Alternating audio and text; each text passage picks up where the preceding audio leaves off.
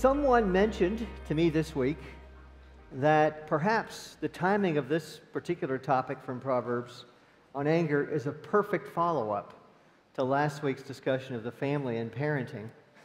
And I think that there's something to that. There really is. Think of that context as being one of the, I hate to use the word best, but it is best, to see our shortcomings regarding anger and to see the grace of God working in us.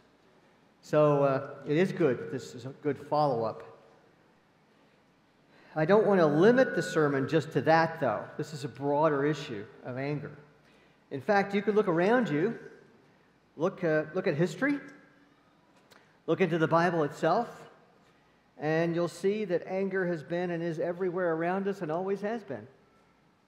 It's a feature of life, particularly after the fall in its sinfulness, and therefore we have to deal with it. And now, I'm not just going out on a limb to say that we live in the angriest generation ever, although you might wonder sometimes looking at social media, but it's certainly very visible on social media, and also from our political and cultural leaders, from both major political parties, less often, but still often in the churches, sometimes in our own churches. In our own lives, in our own families, we see it everywhere. We've always seen it everywhere. And it leads to all sorts of problems, and some of them are relatively minor and some are catastrophic. We see rage, we see revenge killings, we see family killings, we see feuds among families. All of us see the consequences of this. In fact, I remember a story from my younger days in my own church that I grew up in. Some relatives on both sides of my family fell into some kind of feud with each other. They wouldn't talk to each other for 10 years. And then, sort of toward the end of this, I remember asking some people in my family, what caused this? They couldn't remember. We just know we don't like them. We just know they're bad, they're wrong. So these are the kinds of consequences that we see here. You remember we've been looking at the Proverbs, looking for wisdom, how to get it, and what it looks like in particular. The first few chapters, you'll remember, were designed to introduce us to the importance of wisdom. It calls out to us figuratively, personified by the woman, just as foolishness also calls out to us, also personified by a woman, to entice us. We're exhorted not to listen to that siren song of foolishness, but to seek the woman of wisdom. By the way, you remember the story about the sirens in the siren song. If you've had mythology, you know this. It's a great analogy to use for this kind of situation of the foolish woman. Ulysses, on his way back from the Trojan War, trying to get home, sails past this island full of the sirens. The sirens were women. See, the same analogy. Who sang very beautiful, enticing songs. And once the men of the ships that went by the island fell prey to that enticement and went to the island, the women would literally eat them. So that's the kind of thing that we're supposed to see with this, the woman of foolishness. We're exhorted not to listen to the siren song. In contrast, wisdom calls us to life. Wisdom itself can be described as knowing and doing the right thing at the right time, but motivated by the desire to live a life of flourishing for the kingdom of God, for His sake, for the sake of Christ.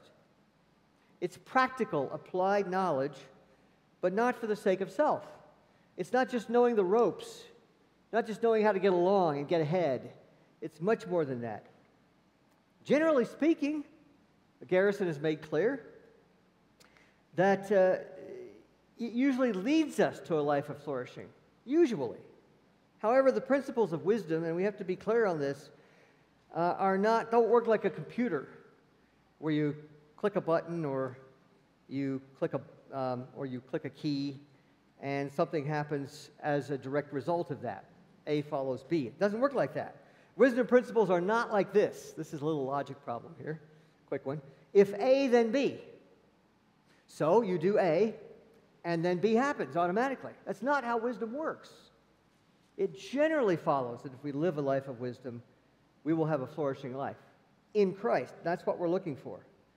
Wisdom sayings are like a necklace of pearls strung together. Last week we focused on wisdom for parenting. The theme verse was Proverbs 22:16. Today we focus on anger, the problem of anger, and what it looks like. The theme verse for today is Proverbs 14:29. So I would like to ask you if you're able to stand and hear the Word of God as I read Proverbs 14:29 for us. And I'll be referring to other texts as well, but Proverbs 14:29 is our foundational beginning text today. Proverbs 14, verse 29, whoever is slow to anger has great understanding, but he who has a hasty temper exalts folly. This is the word of the Lord. Please be seated. Let's pray. Our Father, we thank you that you've given us this word to guide us in our lives. You haven't left us alone. We thank you further that you've given us your Spirit to dwell in us, to give us power to overcome the sins in our lives. And Father, we thank you most of all for the foundation of all of this, through the death, burial, resurrection, and ascension of Jesus Christ our Lord. For each of us who has placed all of our trust and belief in him for salvation. Father, I pray that you would give me clarity and accuracy. I pray that you would give us ears to hear, minds to understand, and the power to put these things into practice for your glory. In the name of Christ our Lord we pray. Amen. I'll begin by giving you an outline, a quick outline of how I intend to proceed today. And I'm not alliterating, I'm sorry. Garrison does a great job of that. Brian even did double alliteration when he preached. That's really impressive. No alliteration, I'm sorry. So here's my outline. Number one, anger is a problem. That's self-evident. That may seem obvious or not, but the Bible is clear. Anger is a problem. Two, anger has a solution, but not quite what we might think in every case. Number three, anger does have a place in life. That seems surprising, but limited. Anger does have a place in life, but it's limited. And finally, anger comes in different forms. That last one will be incorporated into the other three. Anger comes in different forms. Anger is a problem. Why? And to whom is it a problem? The theme verse itself lets us know what I think everyone does know. It says, 29a, whoever is slow to anger has great understanding. So that's the positive side of it. The one who's slow to anger has great understanding, or we could say wisdom. This verse doesn't say you won't ever be angry, although it's possible to hide it externally. I'm going to get to that more later. But it does imply that you can, with help, catch your thoughts and feelings before they get out of hand, before they go too far. And we'll say more about that as well. 27b, the bad news is, but he who has a hasty temper exalts folly. What does hasty mean here in this context? It means quickly, or better yet, too fast, or better yet, premature, before thinking, having a short fuse, for example. So a hasty temper then connotes a person who has a tendency to become angry easily before even thinking about the consequences. Now, I would guess that everyone in here has encountered that before. Oops, I shouldn't have said that. Or better yet, you should say, I shouldn't have even thought that, but I did. Right? And we've all had that. I've had that. And here it can be both an isolated reaction of anger, We may not be prone to anger, but we do sometimes have fits of anger. Or it may be a tendency that has this tendency to rule you. It could be either one or both. Now notice the last words here. Impatience, anger, temper gives support to what is foolish. That's kind of a loose translation of the translation given in the ESV translation. Anger, temper gives support to what is foolish. So you're supporting your foolishness by leading to stupid words and behavior that harm others and cause you trouble. And it's all out there for people to see when it expresses itself publicly. Bottom line, anger is a problem. Once again, I keep repeating this. This is confirmed elsewhere in Proverbs. We have Proverbs 15:18, for example. A hot-tempered man stirs up strife. This is a great little verse here. If things were calm before, he acts like a person who thrusts a stick into a hornet's nest. Anyone tried that? Or into a wasp's nest. You know what happens when you do that. You stir up a lot of trouble for yourself. And the hornets are not too happy about it either. So that's what's connoted here. Suddenly, several people are arguing, shouting, angry themselves, maybe feeling hurt. It spreads. Genuine peace is gone. Maybe it's gone for a long time. Now, this kind of anger begins inside when the fruit of the Spirit is missing and then expresses itself outwardly. And of course, it's sinful. One example of this is in James 3, verses 4 through 12. The tongue is the mechanism, if you look at James 3, the tongue is the mechanism, the means of expressing anger. But look at what it does. What it does is it sets the world on fire, the analogy that's used here. This is the picture of someone who causes trouble for everyone around him or her in their anger. And significant trouble because it says it sets the world on fire. That's a strong metaphor there to be using. And the tongue is just the means. It starts inside, obviously. There are other verses, similar verses in Proverbs that flesh out sinful anger. We have Proverbs 16:32, the opposite of a quick temper. We have Proverbs 19:11, where the word good sense is used to connote the person who's slow to anger. He has good sense. He's showing wisdom in that case. We have Proverbs 22:24. Stay away from the anger-prone person because you will cause him to be angry probably, and you yourself may be caused to be angry in that case. Stay away from him. And see Ecclesiastes also, 7:9. Anger lodges in the heart of fools. Notice the word lodges. It dwells there. It lives there. It's hard to root out because it's got a place there in you. The upshot of all these verses is that wisdom resides in the slow-tempered person, the peacemaker, who seeks true peace, not just the absence of outward conflict. So when you have the opposite, the wise person who is slow to anger, you have the person who doesn't just want everything to be calm outwardly, he wants peace inwardly as well as outwardly. And that's what we should seek.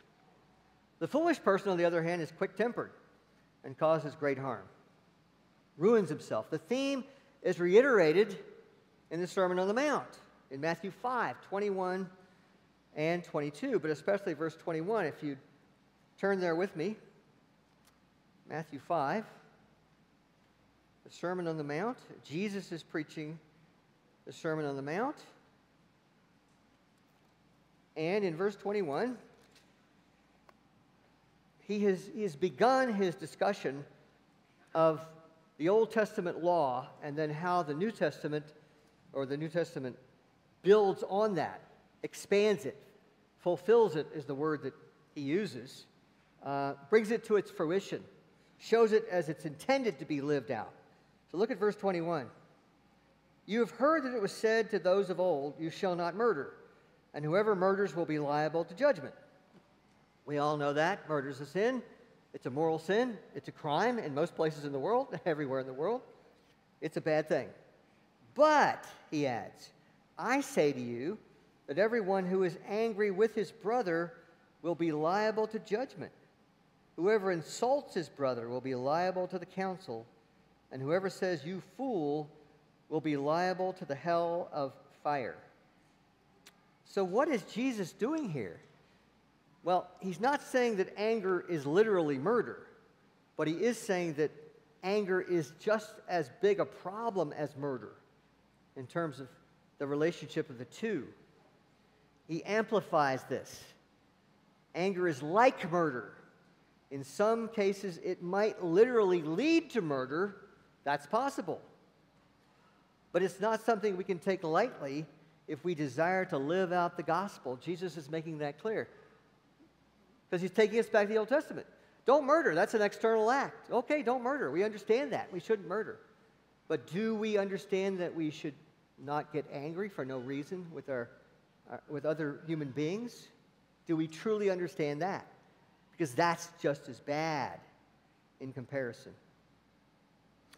It's a sin to be mortified and dealt with. Mortified, killed, basically, without excuse. And we can't make the excuses, for example, well, I'm just like that. You ever found yourself saying that? I hope not, but I think we may have all at one time. That's just the way I am. I'm just naturally angry, and I blow up at people. Hey, just overlook it. Forget it. No problem.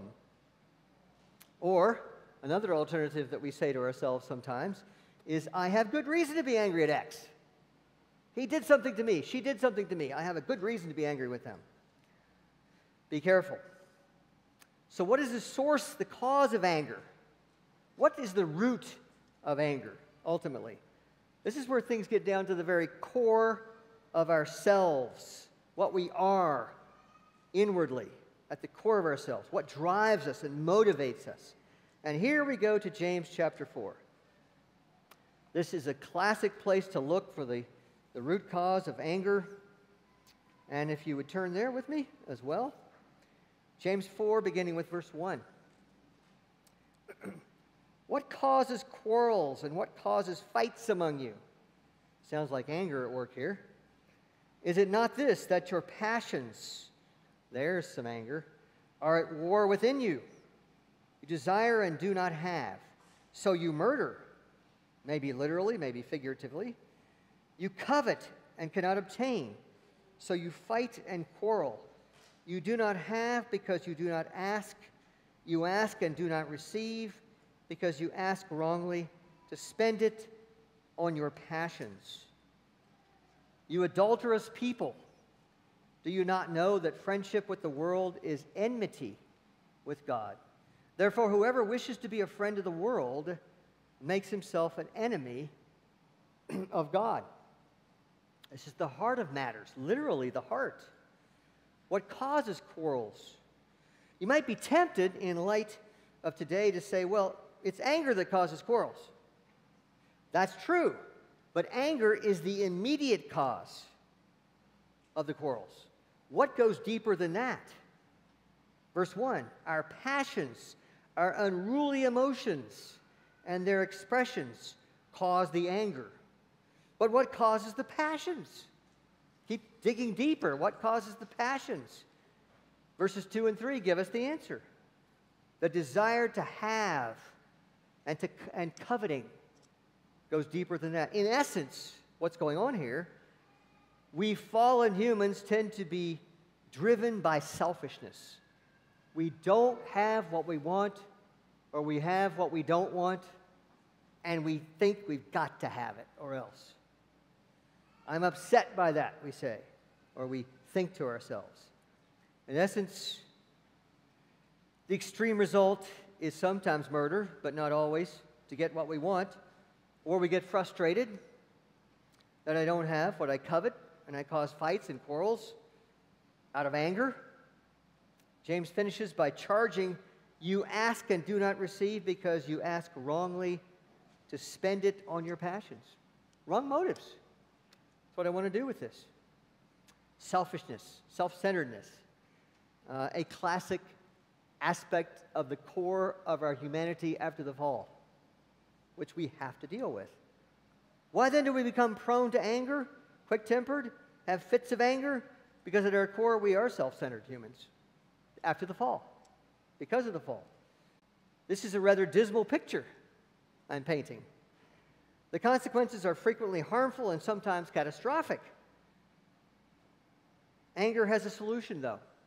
Anger has a solution. Are the believers here? Are you, as a believer, if you've trusted Christ, are you doomed to express anger helplessly, to escalate it? Are you doomed to feel anger all the time in your life when things don't go the way you want them to go? Is there no way to escape the problem? Is it uncontrollable? There's good news and very good news. The best news, the news that really trumps all other news, is first and foremost the gospel itself. That's the foundation. Nothing can happen at the root of anger without the gospel. As we've looked at Proverbs, we've seen this over and over again. Wisdom is to be desired. Foolishness in all its forms is to be rejected. Yes, non-believers can control their anger outwardly, but what about dealing with its root causes? We have the possibility of doing that. To truly gain wisdom and address foolishness requires inner change. Dealing with anger is not just not shouting or exploding at someone. What we need is a change of heart, and we can have that through the gospel. The gospel promises forgiveness of sins when we repent and place our faith firmly in Jesus Christ.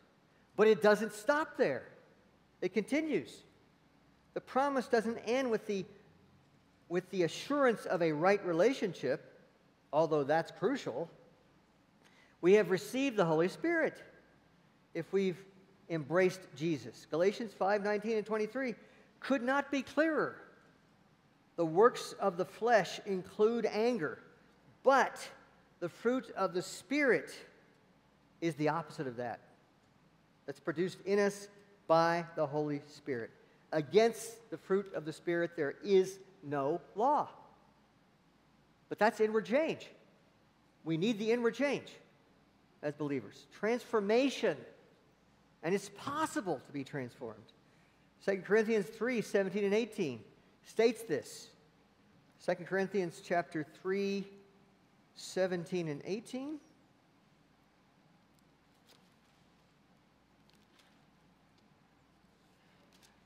My Bible has thin pages, I'm sorry. 17 and 18. Wait, hold on. Yes. But when one turns to the Lord, the veil is removed. Now the Lord is the Spirit, and where the Spirit of the Lord is, there is freedom.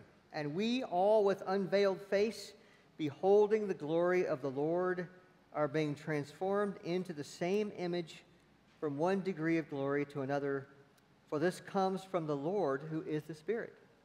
Transformation is possible for the believer. So we should be encouraged by that. Now, to move on, there's a solution. There's real hope. I'll come back to that again in the end with the conclusions, but let's move on. Anger has its place. Now wait, I've just talked about anger as something bad. It's a sin. But it has its place. Not all anger is sinful. So it's a good place as any to talk about that. Anger is an emotion or a passion or a reaction, an emotional reaction to something that happens to us or something we don't like.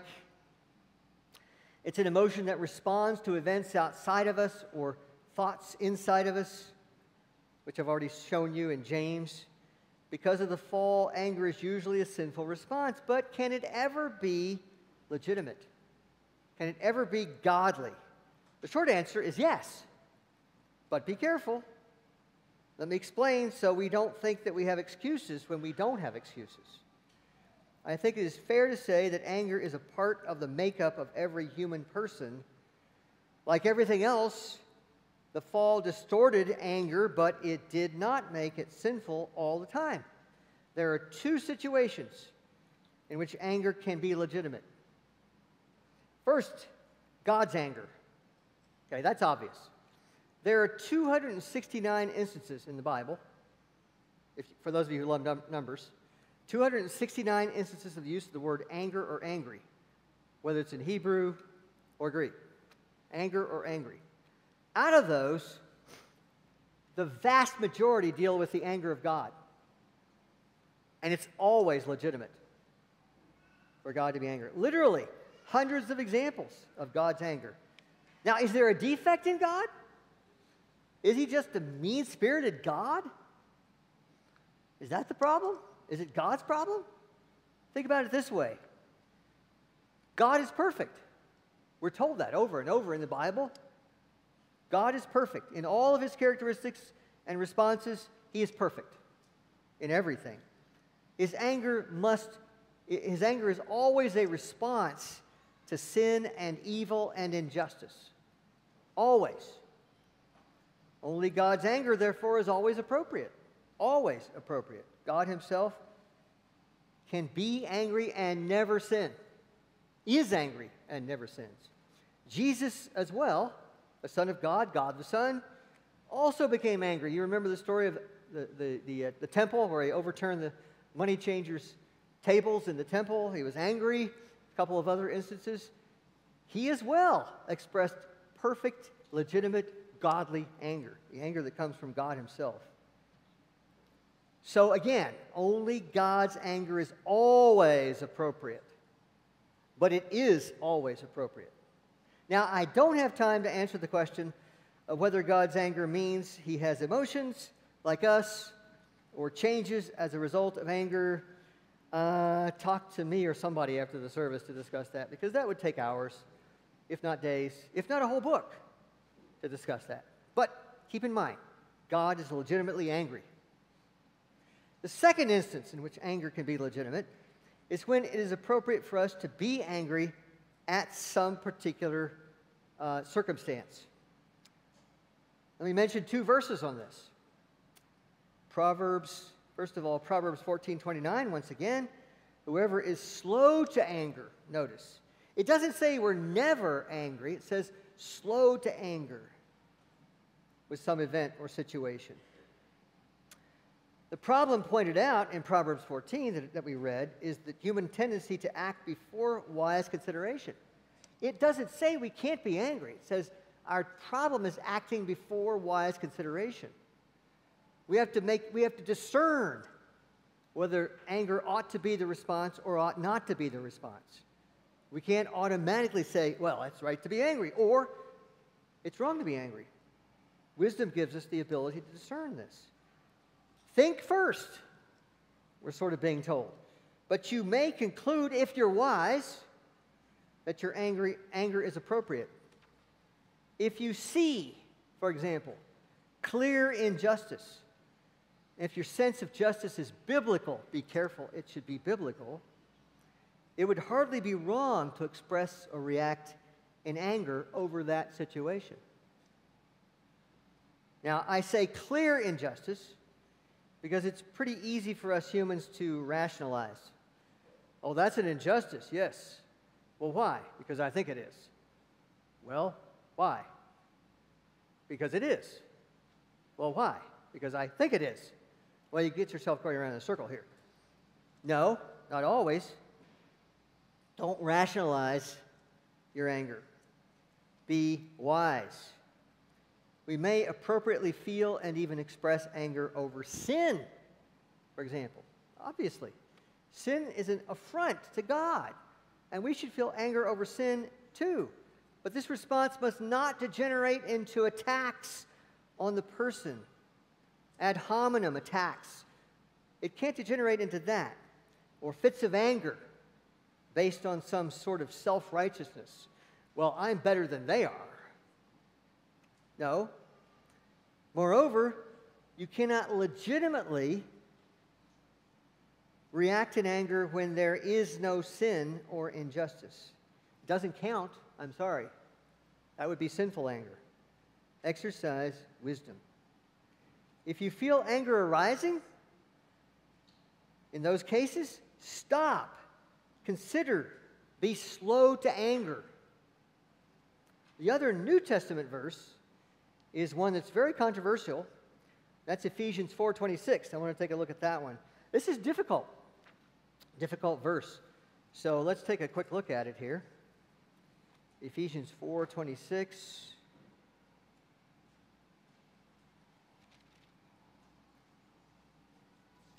And there we are. 4:26 states, "Be angry and do not sin. Do not let the sun go down on your anger." Well, you've all read this before, I'm sure. What in the world does it mean? The first half is the worst part. It's the hardest to interpret, hardest to understand. But it seems to mean something like, in your anger, do not sin. Which, if I'm right, and there are other commentators who agree with that in different senses, but different translations, in your anger do not sin, if I'm right, then there is a time when you may legitimately be angry. There's also a time you may not. Other commentators translate it like this in kind of the imperative. Be angry and do not sin. So they're telling you, be angry. Be angry at what? Well, it depends on the circumstances. And when you are angry, don't sin. That means you have to have discernment to know when you've sinned in your anger and when you have not sinned, when it's legitimate, godly anger, when it's sinful anger. Either way, the point is that there is a time to be angry. As one person wrote, if you aren't angry about some things, not everything, but some things, there may be something wrong with you. You have no emotions at all. You just don't care. Examples. A few examples. Anger at abortion. Anger at the way some people treat other people. Anger at corruption. Anger at legal injustices. And those are just a few of the lists that you can go on and talk about. But let God be your example in this. Let God be your example. Let His word show you and give you the wisdom that you need to discern that. But in addition, be wise in your anger. Know its limits. Know the limits beyond which you should not go. So now let's draw a few conclusions. A few. There may be as many as 9, but it depends on what you consider an application here. Let's just call them all conclusions. That will help. First of all, and this is more of a question, how can we all apply the basic principles of wisdom without anger? To whom should we apply them? Well, the obvious, first of all, the obvious, even though anger is appropriate sometimes, you cannot be angry all the time at everything and everyone. Now, I suppose that's no great revelation, but you can't. We need to be reminded of this. If you are, then you really kind of face a problem that was mentioned first in the wording of Genesis 4:7. Remember the story of Cain and Abel? And Cain killed Abel. And what does God say to Cain before he does that? He says, sin is crouching at the door and is likely already mastering you. That's a loose translation. It wants to master you. It wants to dominate you.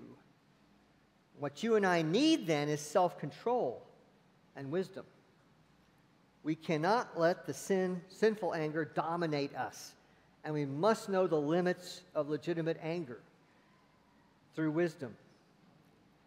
Be aware that you could develop a proneness to anger. That's possible, or may already have it. Almost anyone could, but you can only become aware if you're seeking the Spirit to make you discerning, and if you seek guidance from the Scriptures. You can't do it otherwise. You can't go along thinking to yourself, well, maybe this is good, maybe this is bad, I'm just going to get angry anyway. Whenever I feel like it, it's just going to control me. But you've never thought about looking into the Word to see what the limits of that should be and the sinfulness should be? We need that guidance if we have a tendency toward proneness to anger. In particular, be on guard for anger that can destroy true Christian unity. That's happened before in churches. Between you and another believer, or between you and the entire community of believers. Now, that doesn't mean that there could not be times of legitimate anger. It does mean your anger should not devolve into sinful anger that destroys the unity of the body. Beware of the anger that causes strife and stirs up trouble and destroys lives and relationships. Now, be careful, yes, but keep in mind, not every expression of disagreement is anger. I think we need to know that. It's pretty important to know. Distinguish between anger that's illegitimate and sinful and simple disagreement. Right?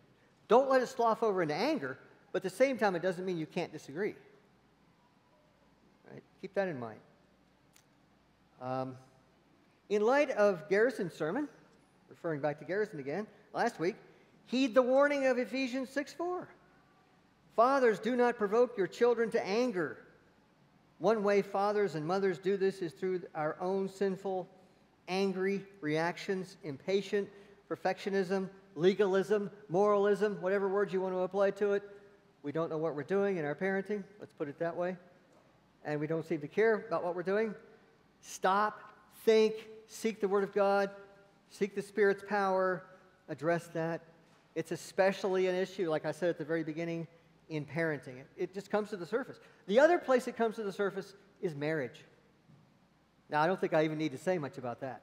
If you're married in here, you know how much marriage can bring out the anger in us that's latent.